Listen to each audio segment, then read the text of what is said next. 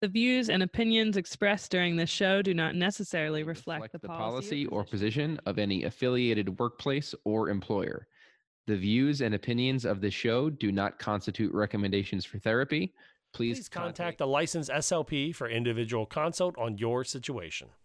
Please listen carefully. What is communication? An essential behavior of life. We have the both blessing and responsibility of trying to foster another. It's transmitting a thought from one person to another. It's the strongest way for two people to convey information to each other. The back and forth between two people. Communication is a lifeline. It's just connection with other people. Connecting people in terms of ideas or thoughts or needs. Draws us out of ourselves, draws us into that relationship, builds up our families. Without it, we'd be lost. Whatever it is that we do to express intent and achieve an impact. Communication is the ability to express your needs, wants, frustrations, and desires to anyone that you feel needs to have that information. Welcome to Speech Science, episode number 148. I'm Matt Hott, a speech and language pathologist working in the schools and in home healthcare with adults, joined by the executive functioning guru, Michael McLeod. What's up, buddy? And the early intervention expert, Michelle Wintering. Hi, Matt. Do you guys like how I just give you guys extraordinary fancy titles? I know. I'm just a speech path. You guys are awesome. No, I'm so glad to be back on air with you guys. All things. Oh man, you're the guru of podcasts. I try. Sure. I try. You know what I mean? Was podcasting before it was cool. On today's episode, we are going to talk about biases. We also check in with the informed SLP who asks, how early is too early? Talking about communication problems, reducing the risk of communication problems in the NICU. And we also check in with you. Head over to our website, speechsciencepodcast.com, and you can email us, speechsciencepodcast@gmail.com, or give us a phone call, 614-681-1798. And if you're one of the crazies that downloaded our episode, it was it's the quickest we've ever gotten to almost 1,200 downloads in less than 24 hours for last week's episode. We say thank you because that is awesome. You guys have missed the show as much as we have. Michelle, you and I got to chit chat a little bit last week. So Mike, you get to start us off. Where have you been the last 6 months since we weren't doing shows because evidently, pandemic and new children in the world? How have you been, man? I have been right here, man. I've been right here waiting for you guys saying, where the hell is Matt? Where the hell is Michelle? I'm ready to do this podcast. So what new things are happening in your clinic? What I saw last week, you were doing a presentation somewhere. Are you taking over the Philadelphia area? Been doing lots of presentations. So I've been doing lots of school trainings, parent trainings at a bunch of different schools in the area, which has been great. It's been a great experience. I have a lot more coming up as well. So that's going to be, it's going to be a wild November, definitely. We just moved October 1st, just moved into a brand new clinic. So we used to be in a shared space with an OT and a PT. Now we're in our own space and it's freaking awesome. It's huge. We furnished it with the coolest stuff. It's probably the most fun speech clinic in the entire world. Now, is that the one you were biased? I think you were talking about that way back in April or May. Is that the same move that you were planning back then, or was this a probably? We were probably because we definitely grew out of the old space, but this new space, because when we shared space with the OT and the PT, they work with a lot of younger kids, and we work with a lot of middle school, high school, college kids. And sometimes they would come and they would get a little upset that they were like little kids running around, and it would make them feel bad about themselves, whatever. And they get very self-conscious. But now it's like a really great place for teens and young adults. And there's a lot of sporting equipment in there. There's like a golfing net to play golf indoors. Wow. There's the thing from Dave & Buster's to like a pop shot basketball to play against someone and to keep score. Got a Nintendo GameCube in there. It's That's awesome, dude. Yeah, it's a lot of fun. It's a lot of fun. And Michelle, how has your last week been? Well, just enjoying Central Texas. I think Mike knows, but I moved again because I just move every year, apparently. We'll actually be in Central Texas for a few years. So anyone listening, if you're in Central Texas, shoot us a text. Let me know. Michelle needs friends. Exactly. Oh, yeah. But no, I'm doing well. Just exploring here and enjoying the ever so slightly cooler temperatures that have happened this past week. That's not so. What you were in Texas previously, right? But far west Texas. I was gonna say, are you in the same like weather band that you were before, or? No, I was in high desert before. So it was dry, but crazy hot, more like Arizona, New Mexico type weather. Mm-hmm. And here is more humid, hot weather. Very nice. Yuck. Yeah. I will take my Ohio weather all the time. I miss my 4 seasons. Fair enough. For me, nothing super exciting has happened, but I showed this to Michael while we were waiting for you to log in, Michelle. My $400 robot that I ordered came in. What? It is the size of a small child, and it is sitting in my chair. It really is the size of a small child. And he glows. That's an X-Men Sentinel. Matt Does got it weigh as much Matt as your bought daughter? it for $5,000. It weighs probably about 10, 12 pounds. Okay. So smaller than your daughter. Yes. He is taller than my daughter, but weighs less than she does. Says he does not eat, and my daughter does eat. So she should weigh a whole lot more. But he loves it just as much. Well, and she just turned a year old, right? She did. She turned a year old last month. She's going as Tinkerbell this weekend. Oh, I meant to ask you guys that. So this will air the day after Halloween. My kids are going as the Peter Pan costumes. My oldest is Hook, middle kid is Peter, and Evelyn is Tinkerbell. What are your kids doing for Halloween? So about a month ago, a friend of mine asked, what is James dressing up as, my 3-year-old, for Halloween? And so I asked him, and I had to kind of remind him what Halloween was, because as a 2-year-old was probably the first time he really remembered putting on a costume or anything, and he was an astronaut last year.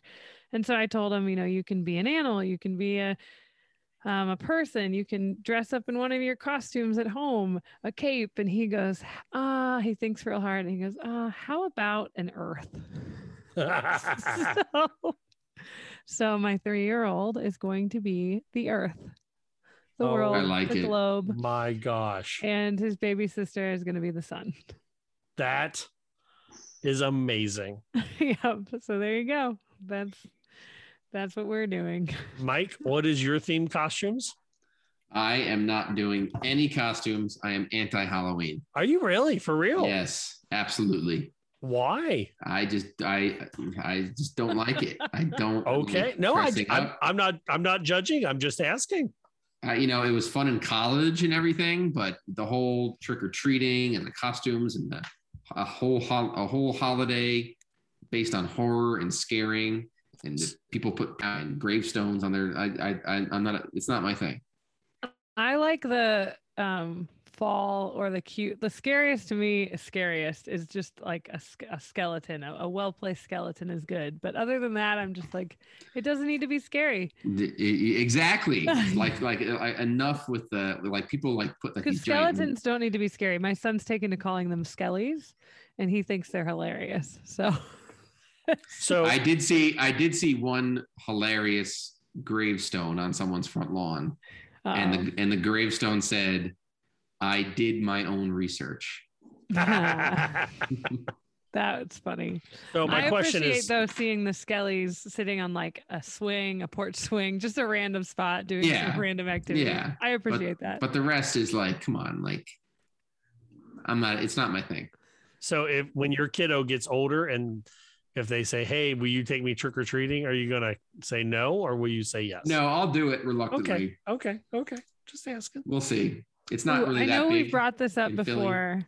Around Halloween time, but I had the experience again talking to neighbors here because neighbors here are all up in arms because the city I live in wants to do trick or treat not on Halloween. Oh, a beggars night. Right on. Yes. Okay. No one else, Matt, calls it beggars night. That's apparently just Ohio.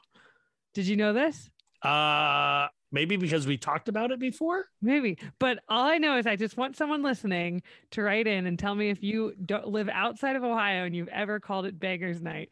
Because or if they do. I grew up in New Jersey, it's mischief night. Mischief night. I like that. But I mean, I grew up in Central Ohio and it was almost never on Halloween unless it happened to fall. It was usually on a Thursday because they avoided football games. They avoided Sunday nights. They avoided, it was just interesting and often not on actual Halloween. Yeah. And they called it Beggars Night. And so when I moved out of Ohio and I said, hey, when is Beggars Night? Everybody looked at me like I was nuts.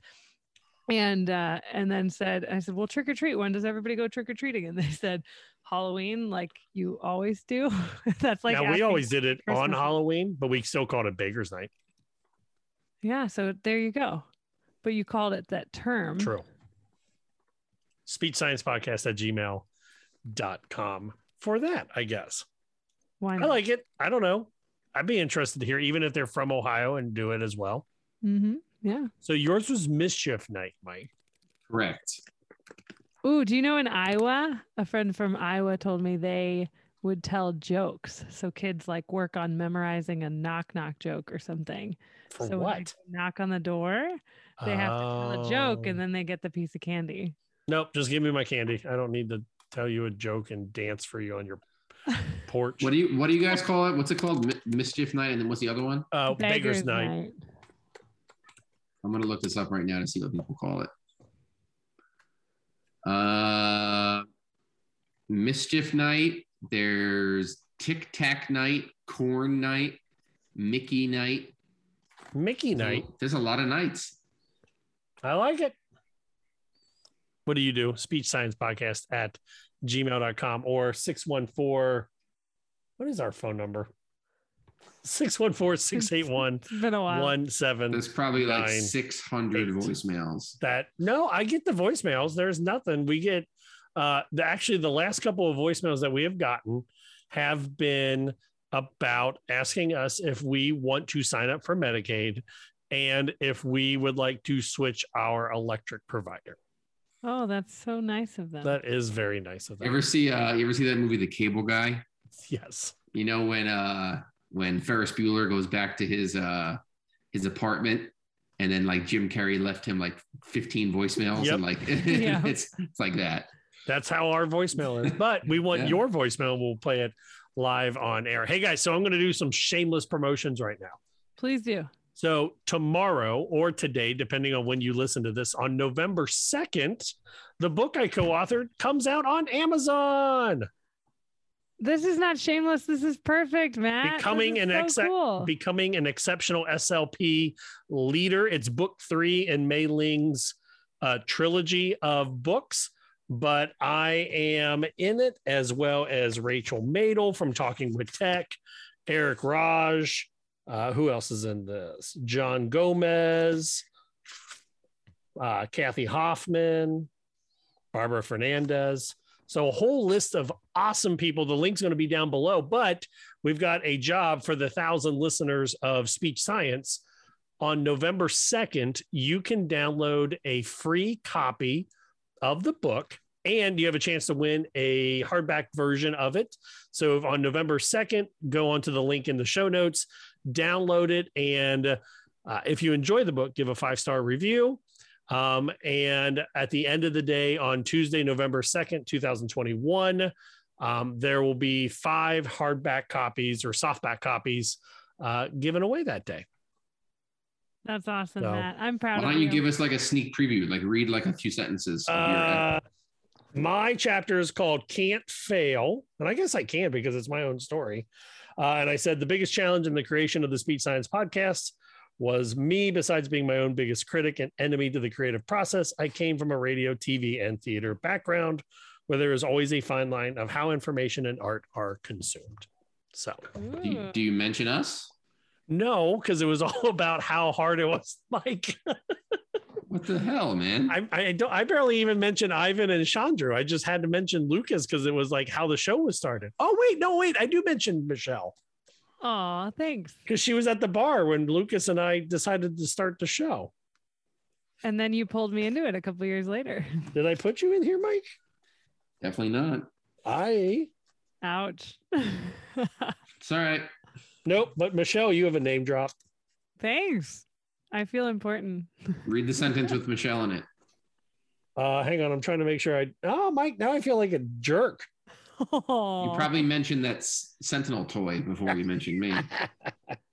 I mean, Michelle, Mike, don't feel bad. Michelle's mentioned because I say, I met him in a hotel bar for drinks with his wife and my friend Michelle, who would become a future host.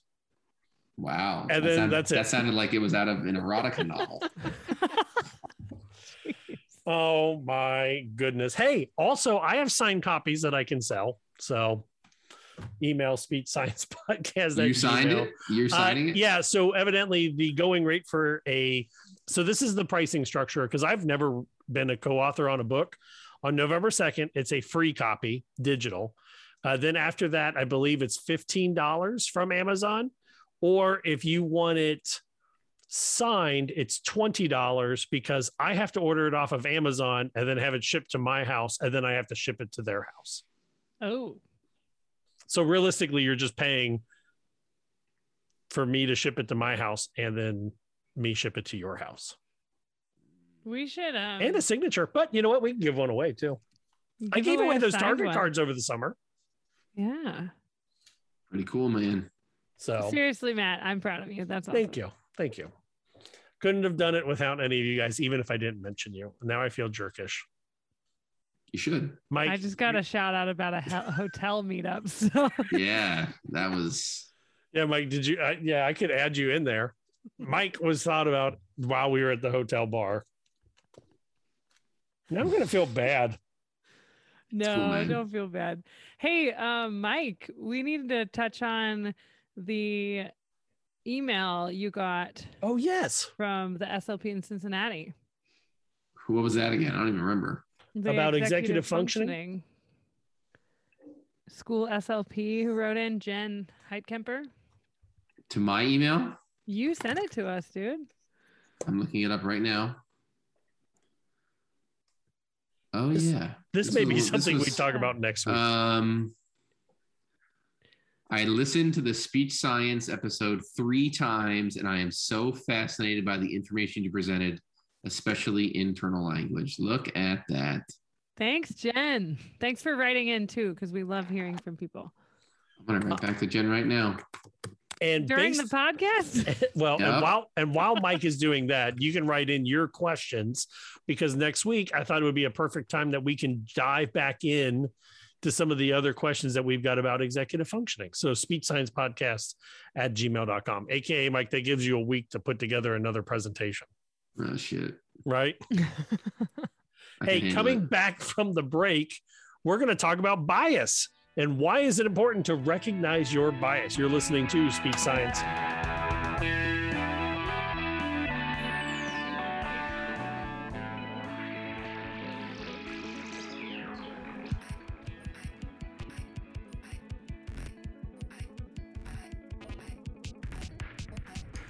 And now for our regular research review, brought to you by the Informed SLP.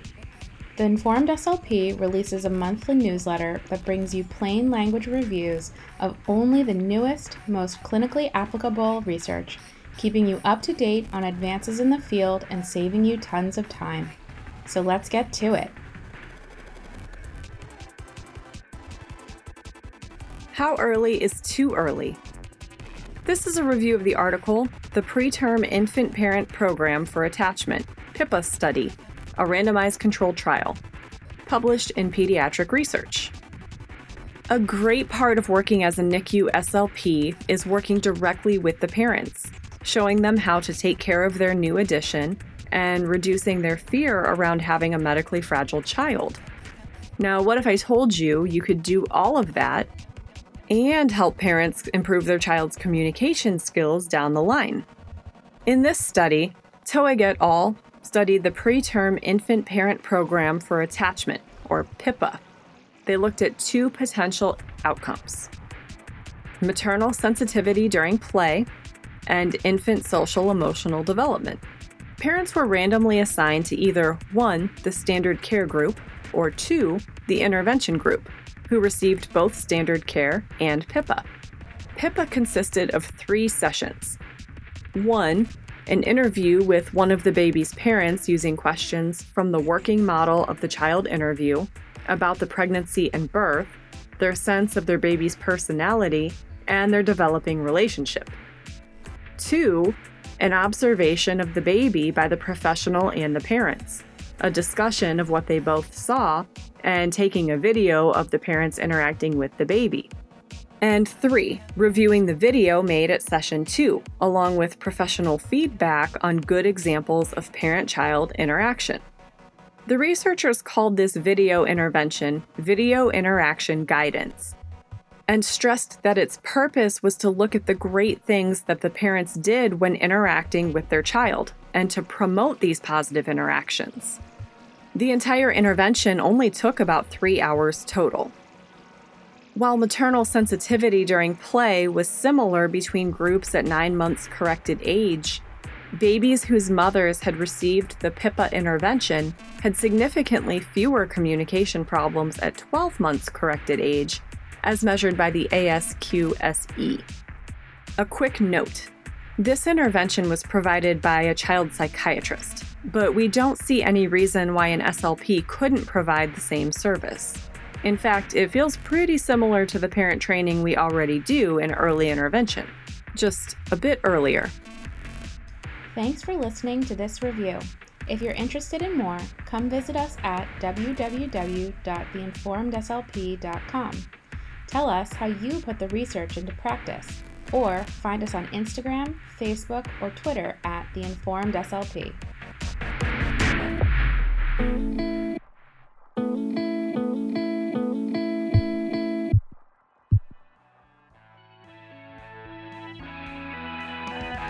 Welcome back to Speak Science, episode number 148. I'm Matt Hott, joined by Michelle Wintering. Hello again. Mike McLeod. What's up? And you in your car. Hello. Hope you are doing well. So we want to hear from you. Speak Science Podcast at gmail.com, 614-681-1798, or hashtag SSPod, or the Discord. But last week, I gave everyone a little bit of homework, because in the ASHA Leader, Bridget Murray Law, back on September 4th, wrote an article called "Can You Counter Your Own Brain-Based Biases?" or Biases. And I thought this would be a very interesting topic, because they talk about the number one way to confront your bias is, what do you think? To know it? To be able to, to recognize it, right? To acknowledge it. Yeah. So I thought it would be very interesting if we all take a couple different bias tests. I took a bias test on young and old, the presidents, and race. Michelle, what did you take? I did disability and Black versus white people. Okay. And then Mike? I did the presidents. Okay. So we'll start off with kind of a lighthearted one. The president. Mike, how did you come out in your biasness? It showed that I had no bias, which was pretty sweet. I thought I was going to have serious bias based on the test, but I guess I'm the perfect person. There you go, Mike. Great job. I had a slight bias of Joe Biden over Bill Clinton. Okay. And then I need to take this one. It's different. And then on the more serious side, on the young versus old bias, I came out, what did it say? I was slightly more biased for, what is it? Sorry. I have a slight automatic preference for old versus young. And then Michelle, what was your disability one? A slight preference for disability. Really? Versus, yeah, able, which I'm wondering if that's partially just because of the field we work in. That's fair. And having, it's just fascinating because I don't know, it makes you think and it makes you kind of reflect on how that could change. And have you guys taken these before? Not like, no, I don't think I have. Okay, because it was at least 5 years ago, the last time I remember taking one, and maybe even 8 or 10 years ago, because this has been around for a long time.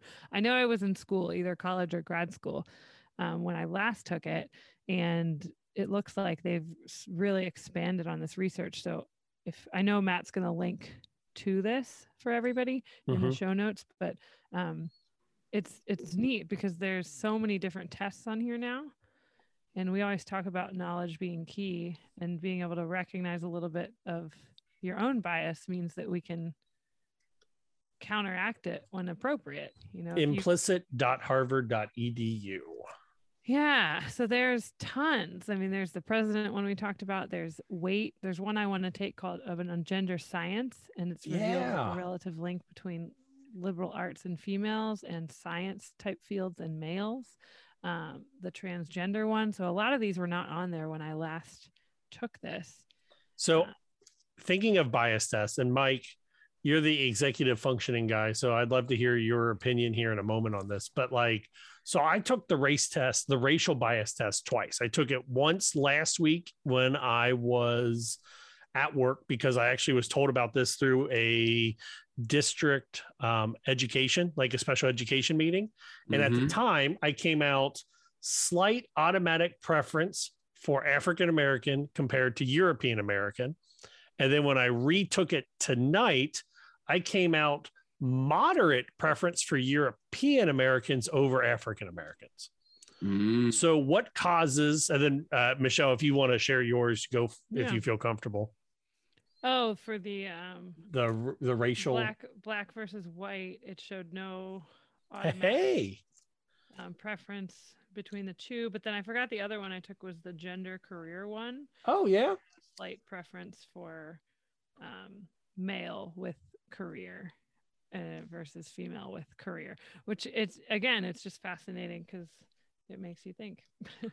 So, Mike, I pitched this question to you. When we talk about biasness and executive functioning, my brain automatically goes to executive functioning. What is the difference when we talk about conscious versus unconscious EF? Is there? Yes, there is. So there's general habit where, you're doing things without thinking. And then there's more conscious where you really have to plan things out before doing it. And this tends to be, with executive functioning, one way to think about it is really self-motivation and the preferred/non-preferred. So kids with ADHD or executive functioning delays are going to have extreme difficulty towards non-preferred tasks. So things that are not instantly gratifying to them, which is most often the phone, the screen, the video games, things like that. It's pretty subconscious for them to go to the phone, go to their video game, and do those things that give them that instant gratification. If it's go clean your room, go start your homework, go do that chore, it's going to take a lot of conscious effort for them to self-motivate more, less organically, and more, more of them kind of coercing themselves, really. So you're telling me that it's going to take more effort for me to pay attention to young kids than it is old kids? Correct. Okay. But in all seriousness, though, I enjoy kind of taking these things because I like to know where my brain is. And it's in your head. But, addressing, God, Mike, dad jokes already, dude. Addressing bias, when we look at, for example, females with autism, and we go, oh, that's how a female student should act in the classroom, we're going to be less likely to look for signs or symptoms of autism in a female. We talk about the the over identification of students of color or BIPOC compared to their white peers in special education. I think this all comes back down to what, maybe some of that subconscious bias that Mike was talking about. Yeah. So, is like that example you gave of females with autism, is that bias, or is it just that the vast majority of their symptoms are internalized? And we see a lot of this today with anxiety. Is it anxiety, or is it something else? Is it mental illness? Is it something else? Is it social skills, or is it executive functioning? All these internal disorders that are sort of skyrocketing now, right alongside the rise of screens and this instant gratification world we're living in, and increased pressures from social and academics. It's not like, oh, this person has Parkinson's because they shake. This person has Fragile X because they have the external symptoms. When you have these internal disorders, there's, no matter how strong your diagnostics are, there's always going to be some gray area. Yeah, that's a good point. So my question then is how do you guys, I mean, evidently you all both came out just perfectly fine, peachy keen, no bias one way or the other. Yeah, no, but there is biases. It depends on what test you're talking about. I know. Yeah. But how do we work as clinicians to ensure that our bias is not, I know the first step is to confront it or acknowledge it. Mm-hmm. But well, and also I would just say too, I took this test, 8 years ago? Mm-hmm. And I know I had a bias when I took it then, because I remember, or longer than that, it would have been in college. And I remember being like, there's a disclaimer on these tests when you take them where it says you might not like your result or agree with your result. Right. And I remember when I first took one of these, and it was a racial one back in college, I was like, whoa, like it kind of hit me in the gut a little bit, right? Of what it's saying my implicit bias is. And but things change, your experiences change, your life changes, the people you're around changes, and that can impact this too. So positive or negative. But the same test I took before, just like Matt took them closer together, but almost a decade apart, is a much different result for me. So if you've never taken this test, basically what they do is they train you by having you click two different buttons and sorting the pictures into two different groups. And then they have you sort words into two different groups, good or bad, or tall and short, whatever you want to, whatever they're sorting, right? Yep. Mm-hmm. Thank you. Sorry, I didn't know if you wanted confirmation. No, like that was more of a confirmation. Needed a confirmation on that one. Yes, and then, all the tests have that. Yes. And then what they'll do is they will randomly use those words and randomly use those pictures.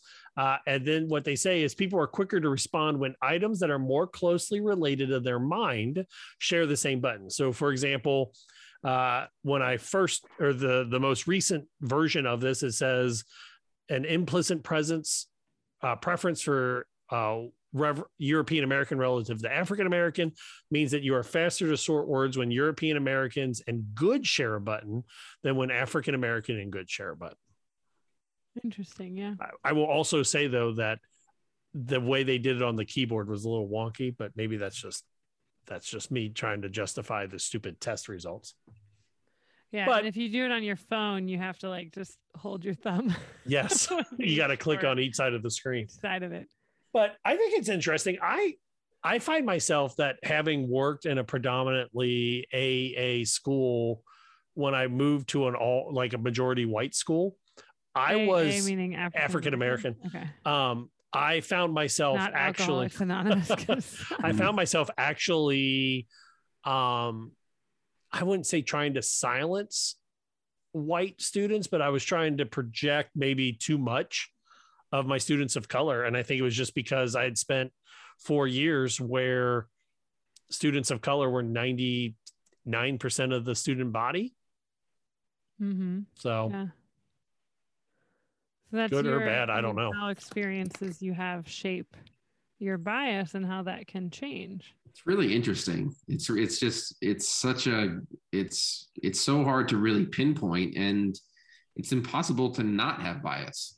Mm-hmm. Well, my wife and I were watching Grey's Anatomy a couple weeks ago, and they talked about some tests for a donor had a biasness on pain rating scales for African American patients versus white patients, which made the fictional patient uneligible for a transplant because of a bias.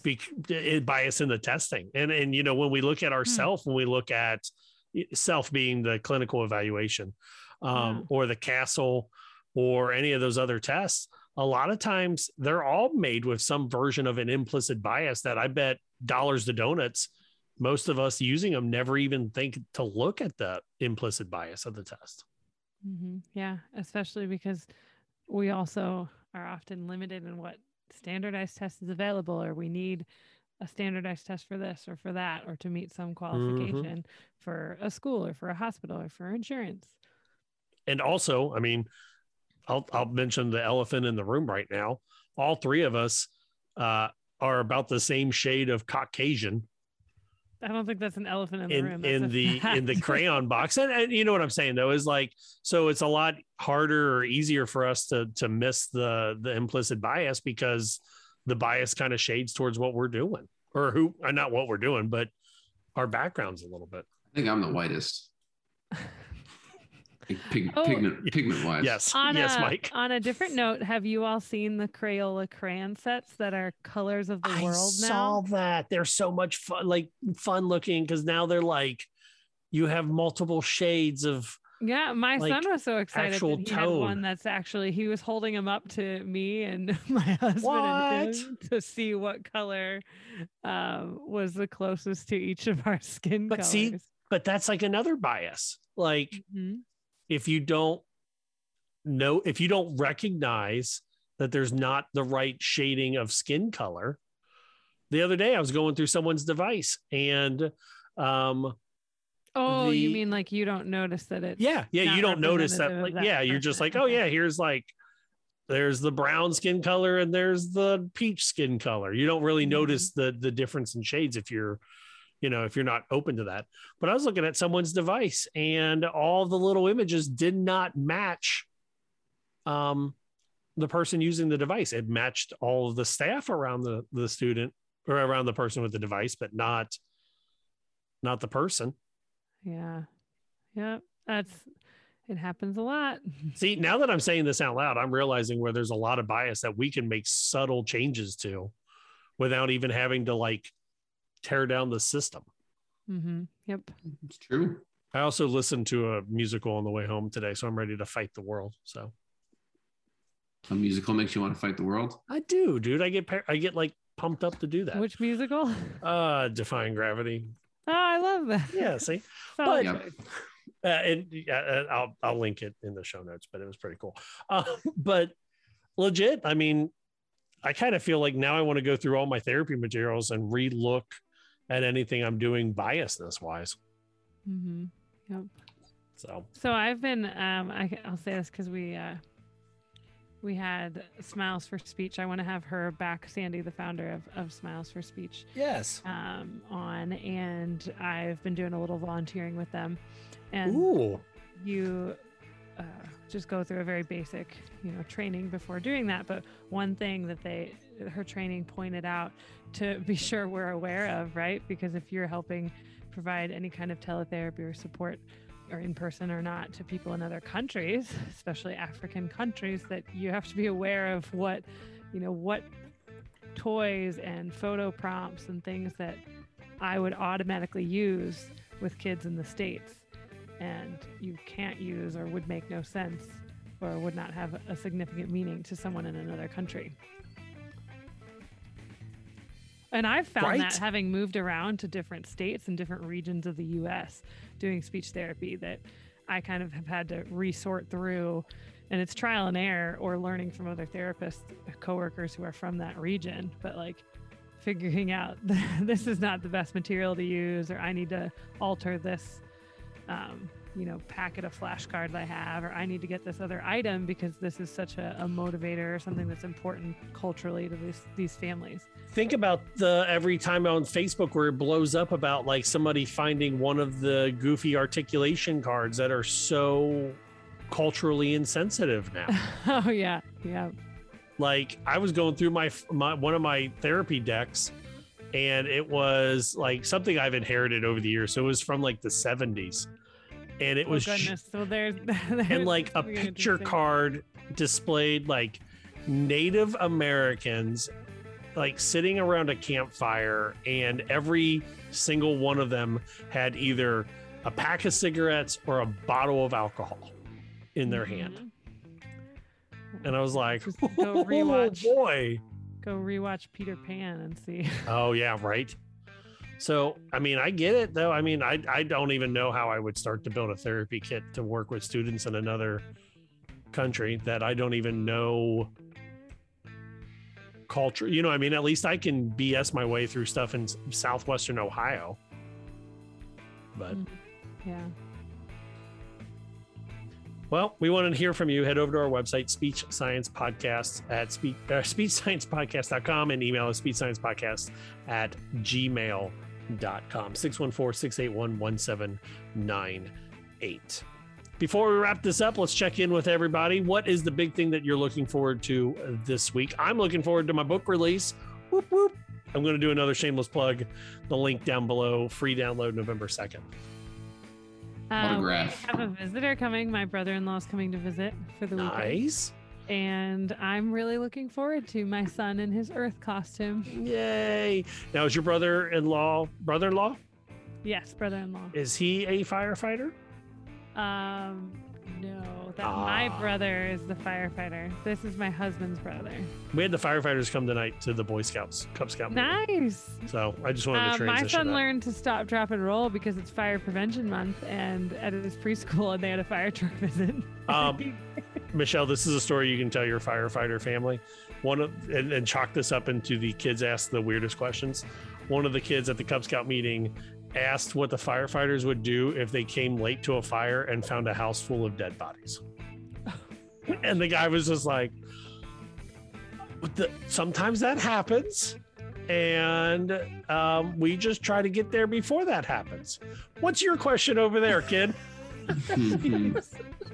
Mike, what question would you ask a firefighter? No, what are you looking forward to this week? That's a good question. I'm looking. What are you looking forward to?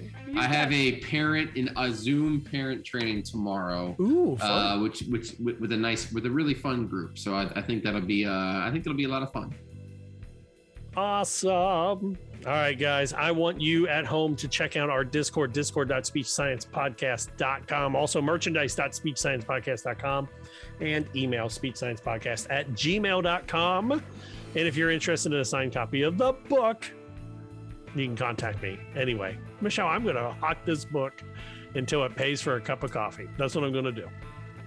Hey, I'm good with that.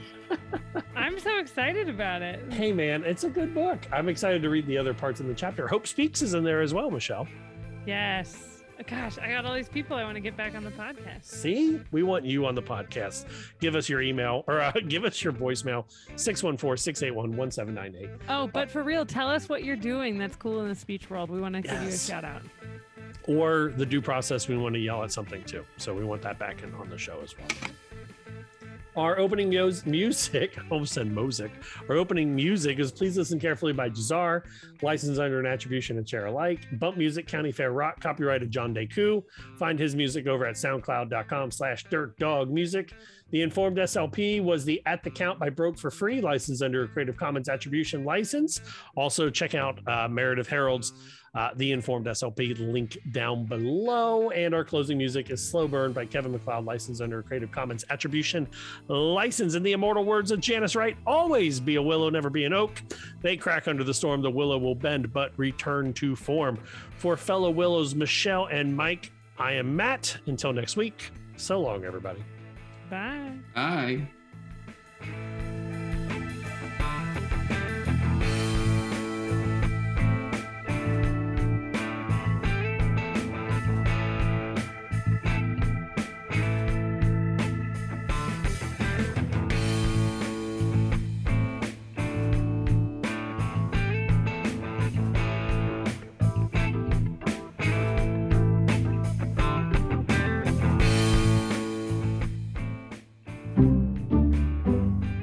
Speech Science is edited and produced by MWH Production. Please follow Speech Science on Twitter at Speech Science PC and like our page on Facebook. And rate and subscribe to our podcast anywhere you get your podcasts.